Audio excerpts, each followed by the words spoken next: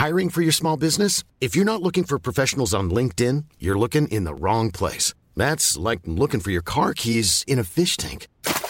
LinkedIn helps you hire professionals you can't find anywhere else, even those who aren't actively searching for a new job but might be open to the perfect role. In a given month, over 70% of LinkedIn users don't even visit other leading job sites. So start looking in the right place. With LinkedIn, you can hire professionals like a professional. Post your free job on linkedin.com/people today.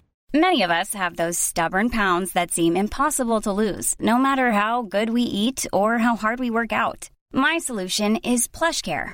PlushCare is a leading telehealth provider with doctors who are there for you day and night to partner with you in your weight loss journey. They can prescribe FDA-approved weight loss medications like Wegovy and Zepbound for those who qualify. Plus, they accept most insurance plans.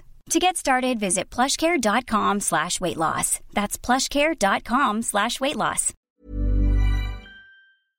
You know, I've been talking about earned media value for quite some time on this podcast. My friends at Eisenberg have just raised the bar on earned media benchmarks with their social index. Social Index now gives you globally earned media values across a growing list of 6 geographies for all your KPIs across the top 7 social platforms: Facebook, Instagram, LinkedIn, Snapchat, TikTok, Twitter, and YouTube. You can now visualize these values for deeper analysis, and they have a look-back window over 2 years of historical comparisons. Social Index is updated daily. Don't get stuck with old data. Over 1,000 companies have used the Social Index to understand the ROI of their social campaigns. And if you work with a social agency, you should demand they incorporate earned media values into your reports. Get your earned media value for social content. Visit earnedmediavalues.com/Alan. Again, that's earnedmediavalues.com/ALAN. For all of us, it's about predicting where the consumer is going and getting half of it right. One of the things we want to do is create ads that don't suck. Embracing change creates great possibility. I'm Alan Hart, and this is Marketing Today. Today on the show, I've got Stacey Poole. She's the Chief Marketing Officer at Noodles & Company. She's been there since January of 2020. And prior to joining Noodles, Stacey held a variety of leadership roles at Vail Resorts, including Senior Vice President of Season Pass Marketing, Chief of Staff to the CEO, Vice President of Digital Experience. She's also had stops in her career at Nike and in consulting. And on the show today, we talk about her path, how she ended up at the CMO job at Noodles & Co., what she was trying to tackle in the first 100 days, and how that plan changed quite a bit. You'll hear a lot more about that. We dive into digital efforts, data, and people, all in this conversation with Stacey Poole. I hope you enjoy it. Stacey, welcome to the show. It's nice to be here, Alan. Thanks for having me. Absolutely. I'm looking forward to, I love talking about food. And so we're going to have a fun conversation in general. But before we get even there, another thing I like to talk about is travel. And I hear you are a world traveler with a 13 and 16-year-old in tow. Tell me more about that. Yeah, we've traveled with them since they were babies. We just have always loved to travel and experience different things. We recently took them to Ireland in August. That was quite the adventure. What was the adventure about it is them missing school. So we took them out of the first week of school, which their teachers loved. They thoroughly loved it, but their teachers weren't too happy. And then we're heading to Italy. We're actually going to fly into Munich and then do Italy at the end of the year. So, my son is at this interesting age. He's a 16-year-old where he still kind of wants to hang with us and he wants to get the luxury of traveling with us. So I'm kind of taking advantage of it right now that they enjoy that and they enjoy being with us for that longer period of time. Yeah, no, I have a 15-year-old, just turned 15-year-old daughter, and same thing. Like we've traveled with her quite a bit. I have to ask, where are you guys going in Italy? Do you know yet? Yeah, we're going to fly into Munich for 4 days, and then we're heading down to Florence for 4 days, and just kind of that being our hub that we can then do some different trips to on a daily basis. And then we'll land in Rome, Rome is one of my favorite cities. So I cannot wait to share that with my kids. Yeah, no, Rome is awesome. I have a special place in my heart, though, for Florence, because that's where I engaged to my now wife. Oh, congratulations. That's amazing. Yeah. Yes. And I didn't realize, but like, I knew her family history was from that region, but I did not know. And I found out later from her dad, who was super impressed by my skills at the time, but super impressed that her great grandmother used to walk across the Ponte Vecchio to go to work.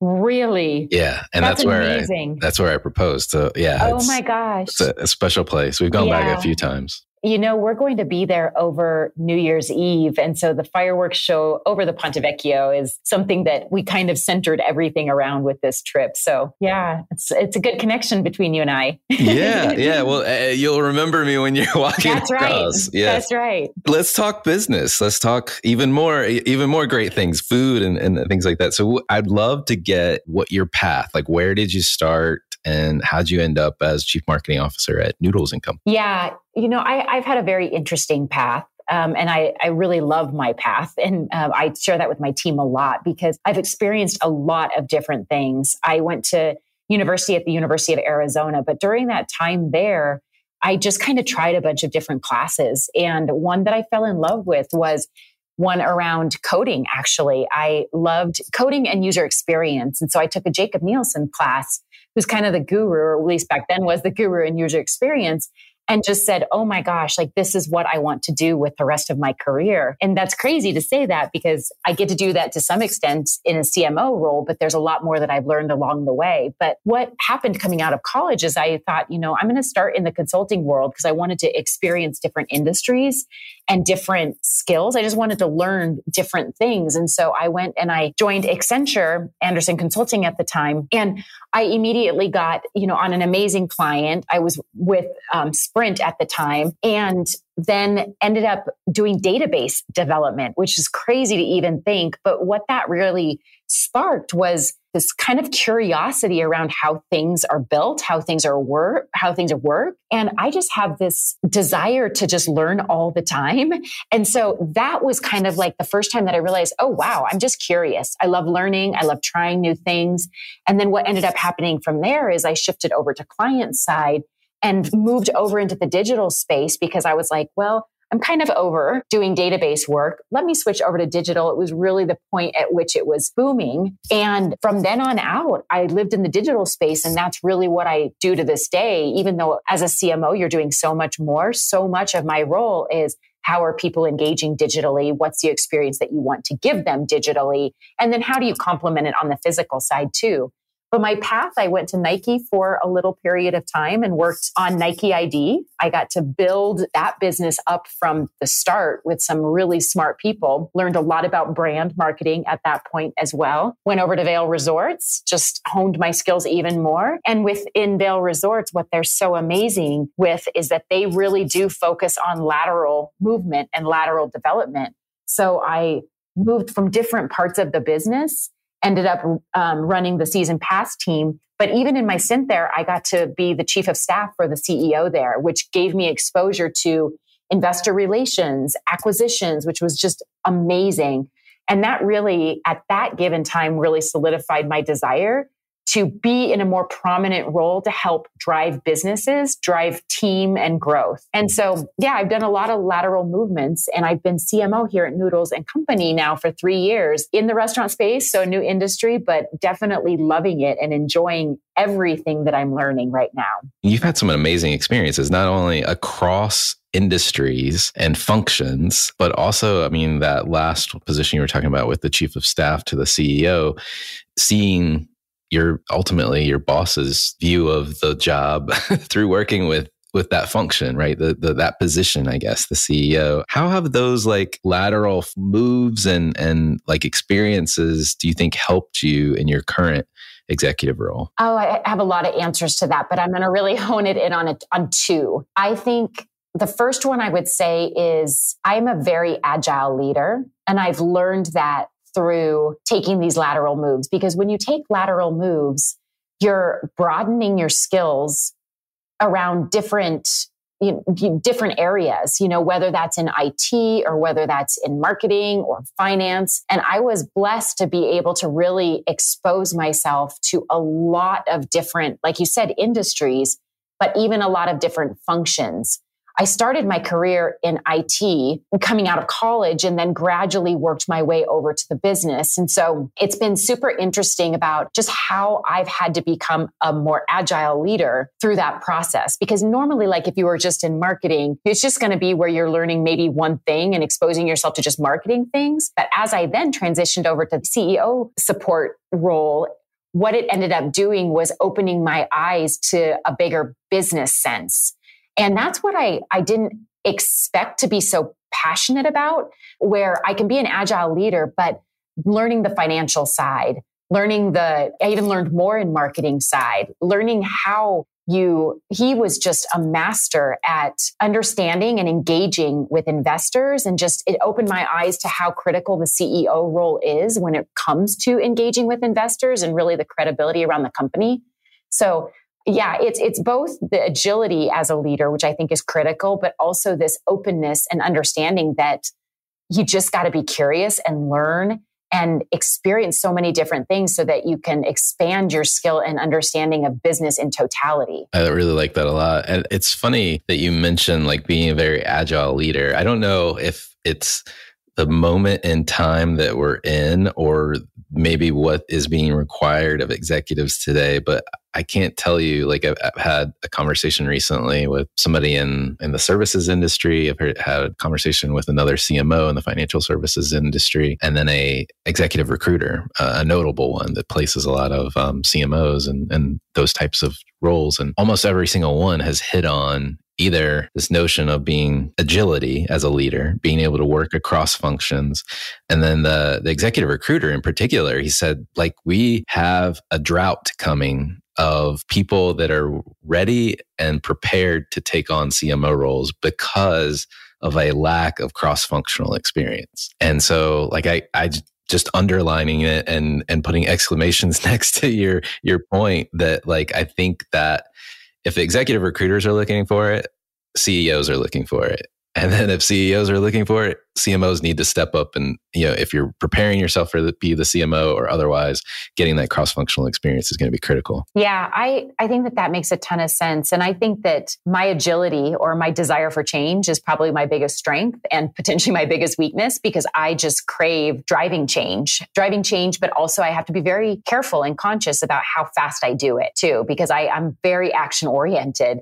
And I think that the benefit of getting exposed to all of these different functions is that I can change really easily, but I have to be mindful of the impact that has on, the people and the business at the same time. Yeah, that makes sense. That makes a lot of sense.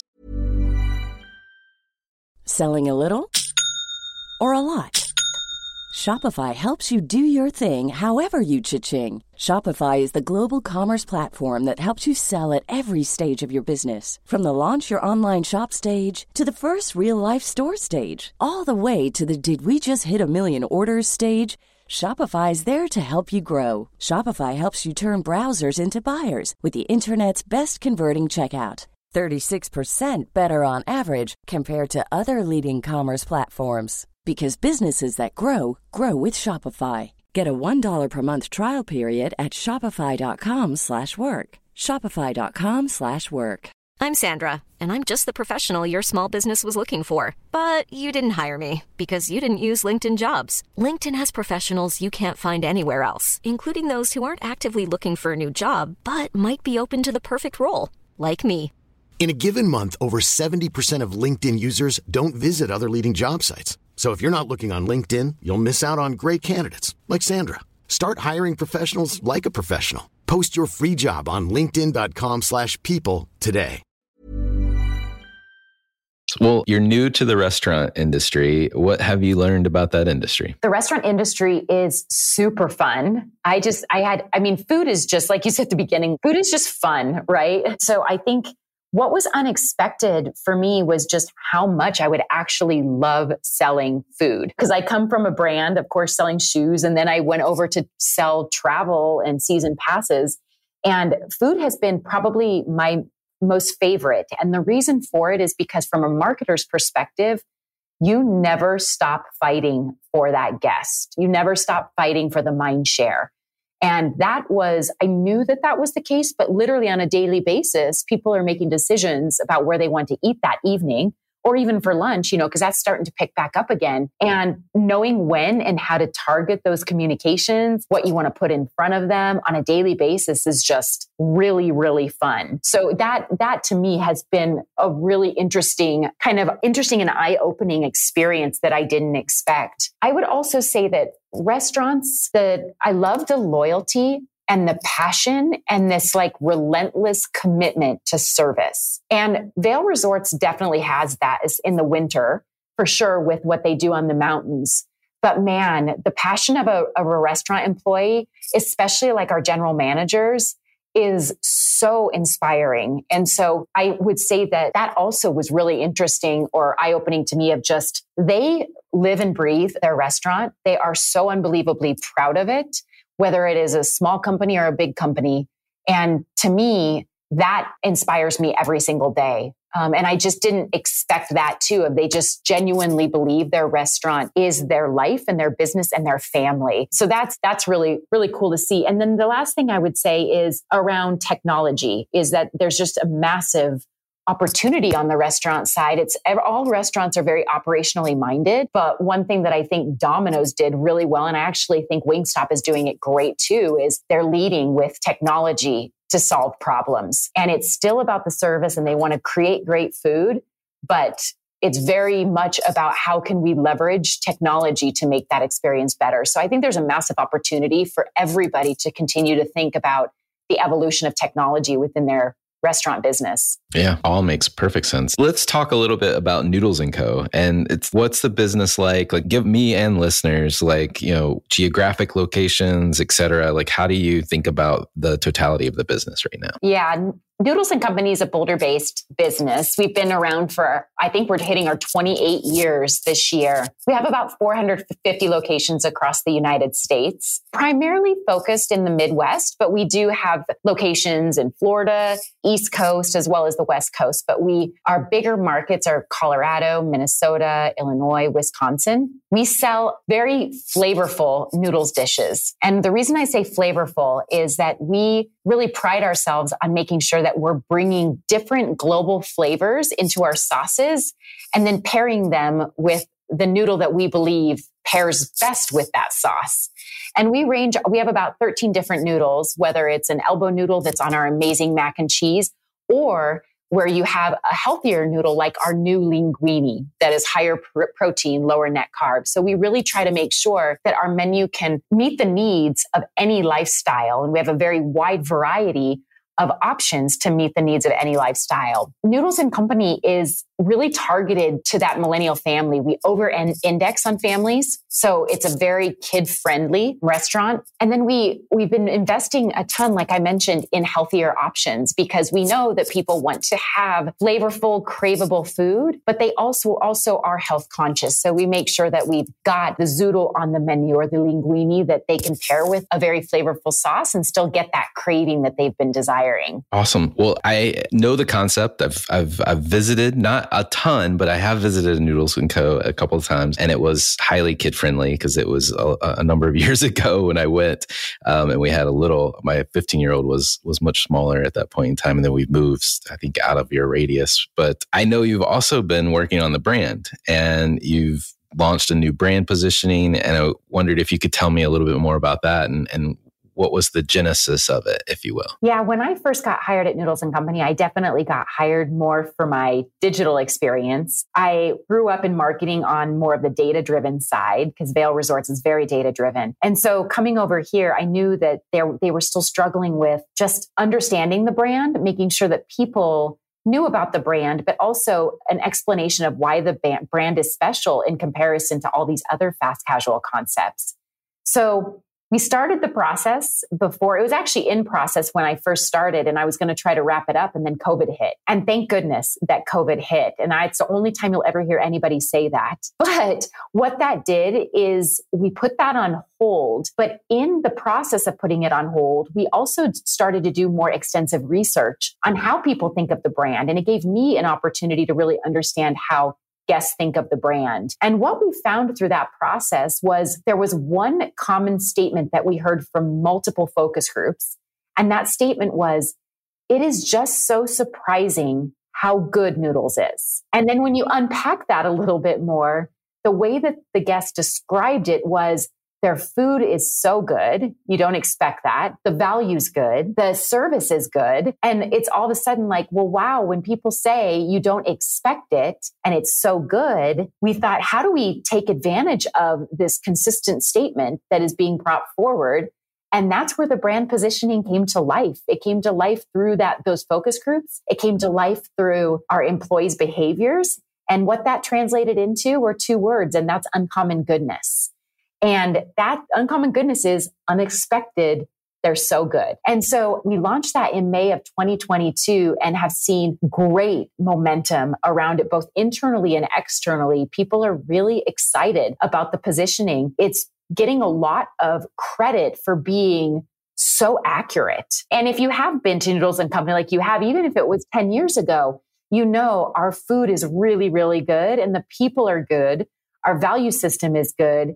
And we want to continue to keep focusing on that. And uncommon goodness, that positioning just gives us a guardrail, right? To continue to make decisions around what is good and what's right for our guests and our employees. So I'm very, very proud of what we have launched. And there's just so much more to come off of those two words. Yeah, I love the positioning. And it is great when the positioning is a mirror, if you will, of what consumers already think of you. I think it makes it so much more successful because when they see it, they resonate with it. They're like, yeah, of course, that's it. You've nailed it, And it kind of it almost reinforces their own conclusions about the brand. And that, as you think about where a brand lives, it really lives in their heads, not in our briefs. It just is self-reinforcing in many ways. But you've been as CMO for 3 years, if I got that right. But every new leader comes in and they obviously have a 90, 100-day plan when they take on a new role. You've gone through a brand repositioning or refresh. If you can remember back to when you took over, I'm curious, what were you setting out to accomplish when you came in? Alan, you're not going to believe this, but I was just thinking about the 100-day mark. And the 100-day mark was literally the start of the pandemic. So if I go back and write that, I would have never written that a pandemic would start on my 100th day. So I'm a huge fan of 100-day action plans. I love that book. I read it. I prepared. I absolutely put a 100-day action plan together. And honestly, even though the pandemic happened, we have maybe been a little bit slower on what I wanted to accomplish. And not so much in that 100 days, but one of the things that I wanted to accomplish in that 100 days was delivering a strategic plan to our board, which I delivered 2 weeks before the pandemic started. But one thing that hasn't stopped was what was part of that strategic plan. And for us, it was, how are we going to continue to grow the brand, grow awareness, make sure that we're viewed differently, right? And that's just what I talked about with uncommon goodness.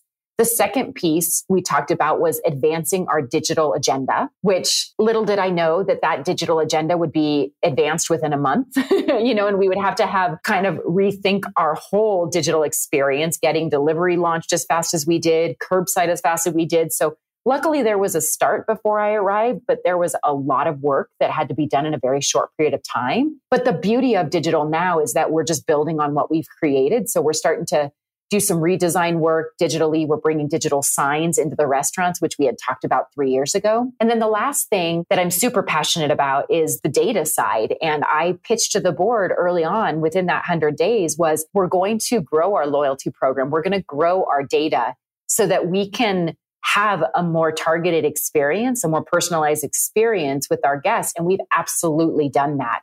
We have a very rich rewards program now. We are mining that data on a regular basis. I was with my team this morning, and the amount of data and knowledge they have about their respective areas is tenfold that of what it was 3 years ago. So we've been able to progress all of those things.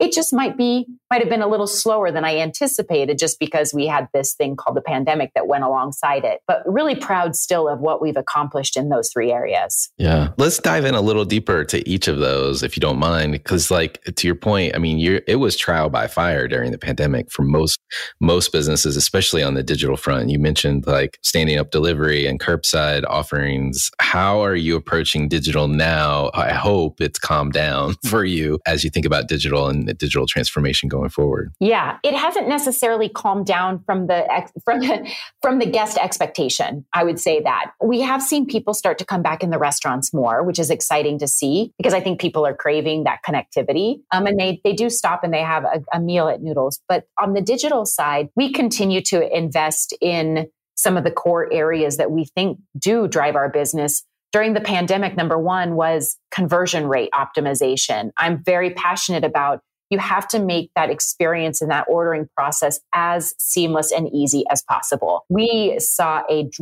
actually, and for people that are geeky like I am when it comes to data and digital, we doubled our conversion rate during the pandemic. It was a significant change of what we did. And keep in mind that it doesn't mean that more people are coming to your site. It literally means that you're optimizing the experience to get people through that ordering funnel. So really proud of what we've done there. And now what we're doing is we're really trying to incorporate the brand and uncommon goodness into that digital experiences. How are we going to bring special and unique experiences while keeping in mind that we want to make that ordering process as easy as possible? And then as we venture into 2023, it'll be more about personalization and A/B testing, which we geek out on because we definitely want to make sure that when we do we're growing the number of people that are coming into our web and app experience. And so how do we make sure that they get the exact experience that they want, both through A/B testing and personalization?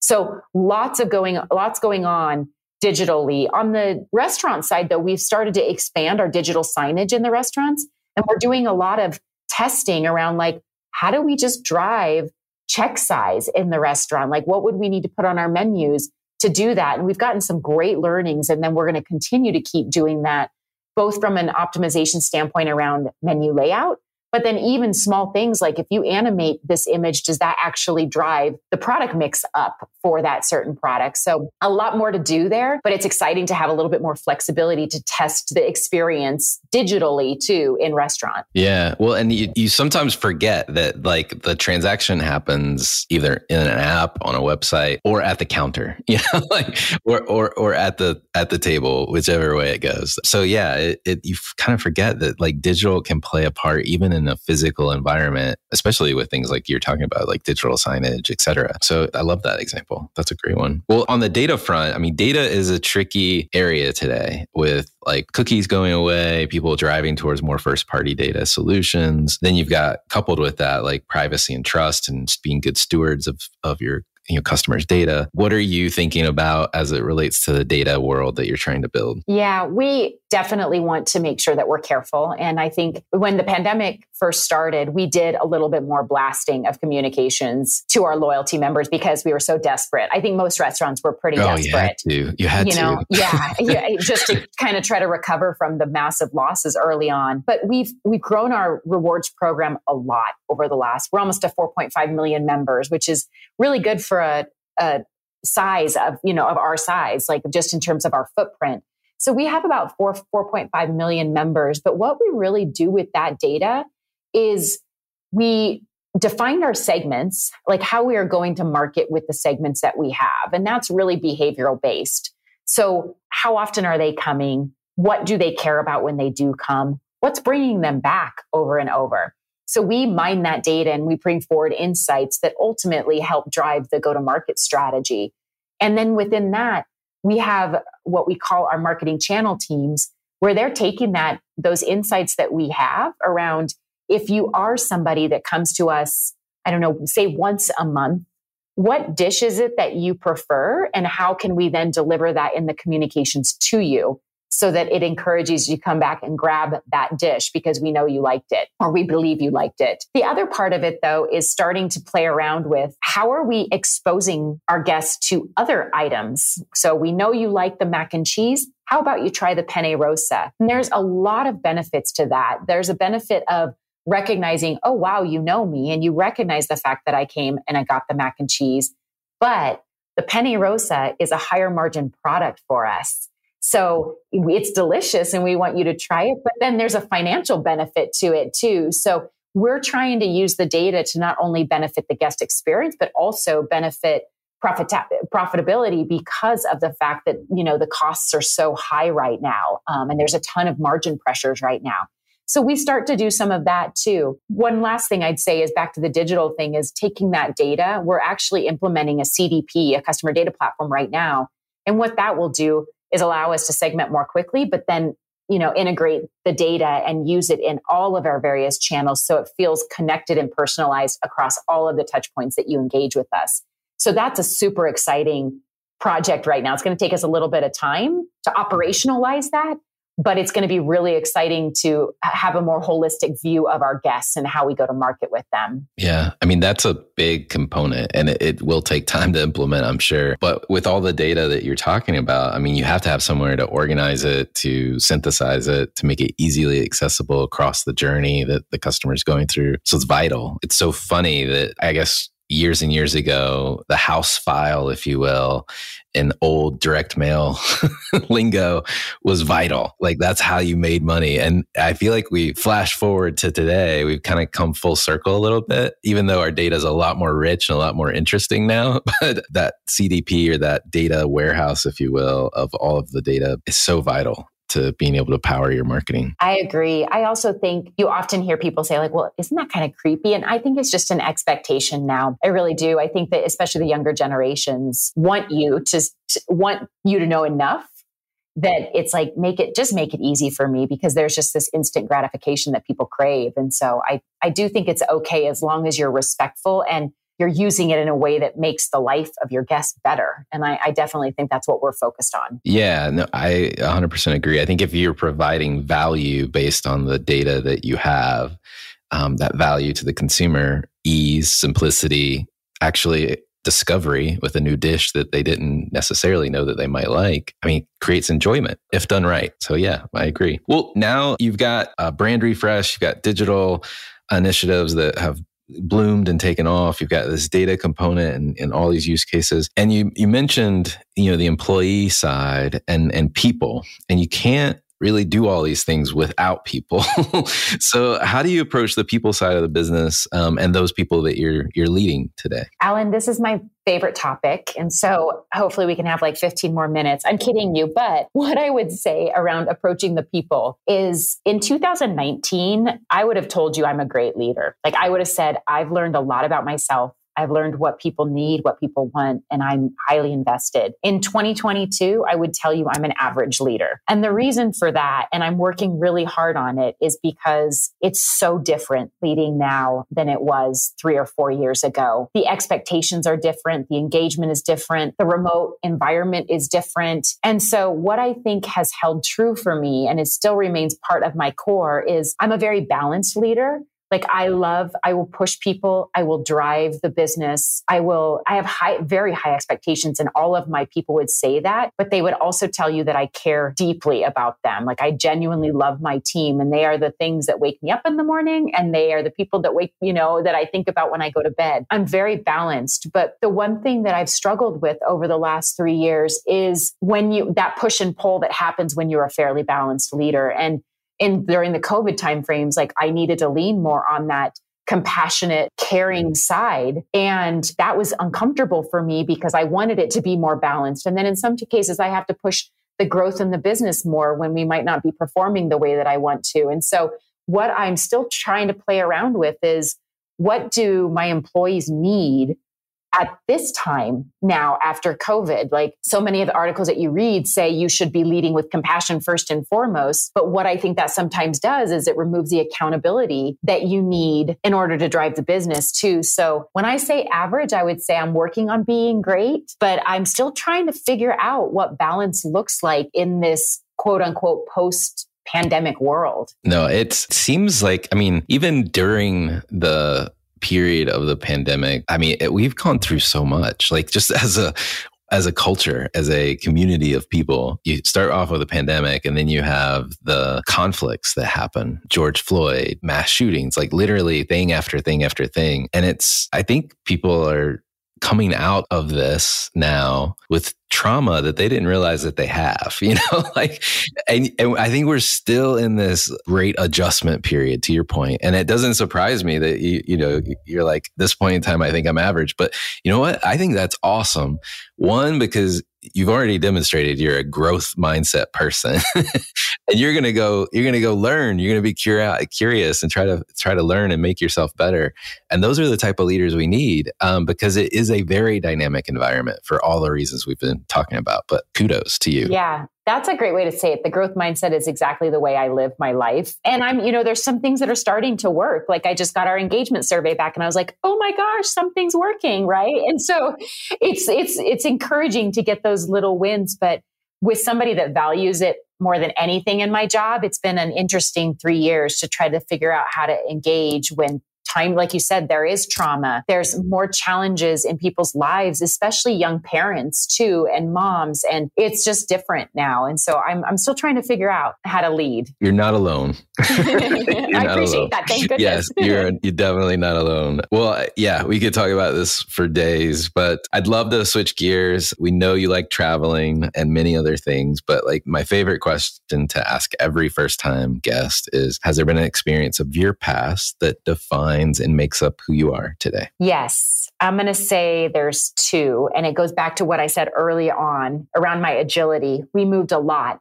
when I was young and not a lot. I think it felt like a lot to me as a child, but I moved different states. And I think that's what made me embrace change. Like I had to learn how to be agile and how to engage with different people in a new setting. And so I've never feared starting a new job. I've never feared walking into a new situation. It never challenged me. It doesn't challenge me because my parents gave me that gift. Now, back then I wouldn't say it's a gift, but they gave me a gift of exploring and experiencing change, which I'm so grateful now in my role that I was given that gift.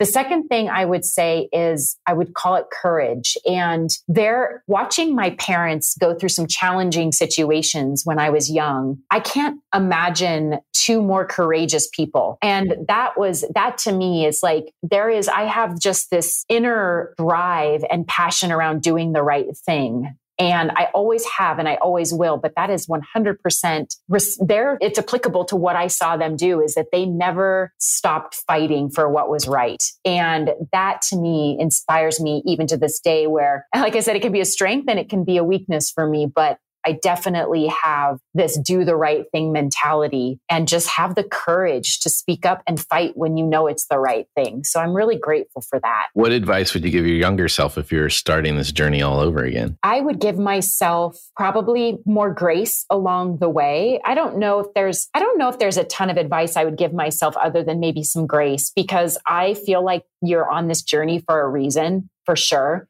But the only thing I would say is like, I worked really hard to know who I am as a leader and as like to my core of what matters to me. And so along the way, when I'm exploring that, I wish I would have given myself a little bit more grace to learn what type of person I really wanted to be and what kind of leader I wanted to be. And I'm going to make mistakes along the way, but just making sure that I give myself grace as those mistakes come to fruition. I love that. And it's it's true with a lot of very high powered, like type A person, people. We're really tough on ourselves as much as we are trying to drive for results. And yeah, it's easy to see the faults versus the successes some days. I resemble that. And that's why I'm saying it out loud. And then we have children that are like that too. So then we're having to take care of that as well. Yeah, exactly. My wife looks at my daughter and says, "That's little Alan." And I'm like, oh gosh, that's not good. But yeah, curious if there's a topic you think marketers need to be learning more about today, or maybe something you're trying to learn more about yourself. I definitely think marketers need to be learning about CDPs. I would say that most organizations haven't even considered it. We were with a vendor this week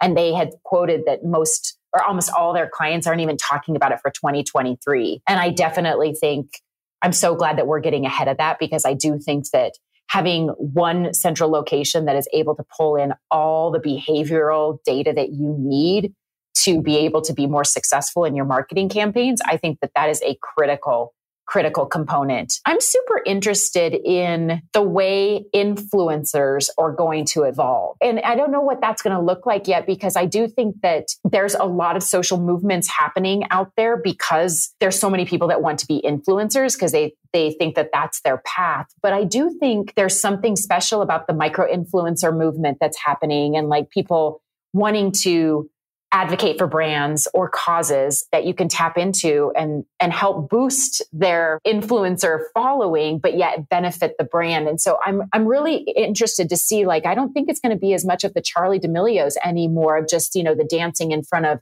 the video camera. I think it's going to be experiences and how people are taking you on their journey. And I just think it's going to transform the way brands are presented a little bit, I think. But I'm super intrigued by what's going to happen with influencers. Yeah, no, I would agree on both of those ideas that you're trying to delve more into. On the CDP front, like what you were describing earlier around the business levers that you can pull if you do have the data to pull them. Until you get all your data in one place, it's really hard to see the end-to-end outcome. You might see the front part, you might see the middle part, but being able to tie it end to end doesn't happen until you get all your data in the same place. So that's 100% agree. And influencers it's the wild, wild west. I mean, like it's changing every day. It will be interesting area to watch for sure. 2 more questions for you. Curious if there's any brands or companies or causes, even on a personal level, that you follow or you think other people should take notice of? I sit on a board of a nonprofit here in Colorado. It's called Community First Foundation. Really, really proud of what we're doing there. It's a foundation that supports, all the nonprofits in Colorado and really trying to raise money and then distribute that money in a really impactful way. So I'm very passionate about that because, of course, not only I sit on the board, but I see all of the good and all of the money that they're putting into our communities here in Colorado that I feel very inspired and fulfilled by. So definitely follow that one. But when it comes to brands, that's a really good question. I think if you talk about it within the restaurant space, I would say there's a lot I actually follow, and I would say that I love and I admire. And I think that starts, I mentioned Wingstop. I think that their digital transformation is fascinating. I think their marketing org structure, their MarTech org structure, and what the bold moves that they've made there have also been really interesting to me. I look at Raising Cane's from a brand and loyalty perspective. Shake Shack is really interesting to me, especially from a digital, in restaurant experience. So there's a lot. Kava, I think they're up and coming. So I think that there's so many interesting things that a lot of those brands are doing, whether it's from a brand campaign perspective or whether it's like from digital transformation. I love watching those. If I think outside of the industry, it kind of honestly depends. I'm a big fan, and I've said this before to other people, is I love Kiwi Crate. If you have a child that, it's a subscription model, but it's very target. I love it. It's fantastic for kids, but it's also just such a great tool for parents to have something to engage with their kids on. So I'm a huge fan of Kiwi Crate. But most brands, if I am intrigued, it's where they really know who I am. I think Athleta does a great job. I think that they probably send too many emails, but they know that I'm a loyal follower of that brand, and it's very targeted to me. So I like watching that kind of stuff too, of like the CRM campaigns and the personalization that comes in them. So I definitely follow that just because I like to see how much they learn about me along the way and how much more targeted the communications get because of what they know about me. No, those are all really great examples. And not in a not too distant future, I'll be interviewing Jay Livingston at Shake Shack. So yeah, you'll get listen to that episode. It'll come somewhat after yours. That's great. No, that's great. I'll definitely listen. This will be the second time I've interviewed him. He was at BarkBox before that, the subscription pet business. Oh yeah. Yeah. I never have done BarkBox, but I was always intrigued by it. Yeah. So it should be fun, but interesting connection there. Last question for you is, what do you feel like is the biggest opportunity or threat facing marketers today? I think that the biggest threat is the unknown, honestly, like the inflationary pressures, the economic challenges, the political unrest, social unrest. I think it's just you have to constantly be ready for that change and how you're going to pivot quickly. I think that that's, at least for me, me, it's always like, how are you protecting your brand?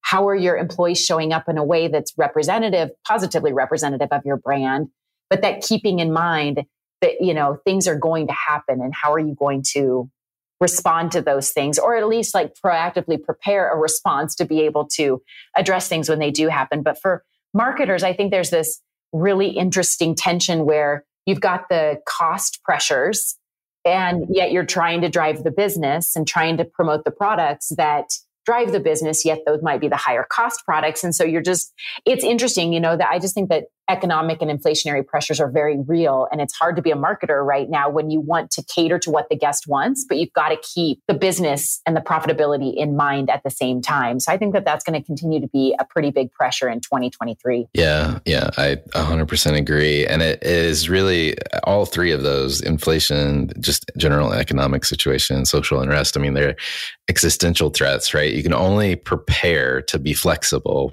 but you don't know necessarily until it happens where it's going. So yeah, back to your agility. Yeah, correct. It comes all back to that one word.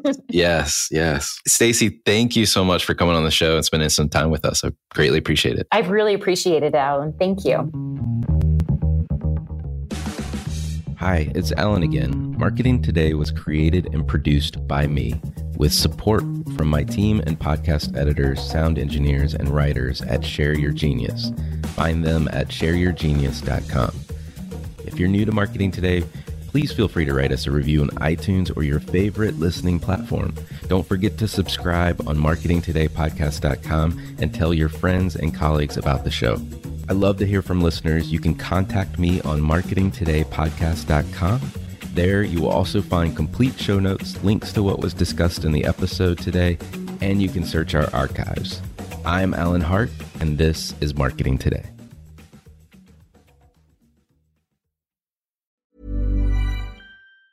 Hi, I'm Daniel, founder of Pretty Litter. Did you know cats tend to hide symptoms of sickness and pain? I learned this the hard way after losing my cat, Gingy. So I created Pretty Litter, a health monitoring litter that helps detect early signs of illness by changing colors, saving you money and potentially your cat's life. Pretty Litter is veterinarian developed, and it's the easiest way to keep tabs on your fur baby's health right at home. Go to prettylitter.com and use code ACAST for 20% off your first order and a free cat toy. Terms and conditions apply. See site for details. Mom deserves the best, and there's no better place to shop for Mother's Day than Whole Foods Market. They're your destination for unbeatable savings, from premium gifts to show-stopping flowers and irresistible desserts. Start by saving 33% with Prime on all body care and candles. Then get a 15-stem bunch of tulips for just $9.99 each with Prime. Round out Mom's menu with festive rosé, irresistible berry chantilly cake, and more special treats. Come celebrate Mother's Day at Whole Foods Market.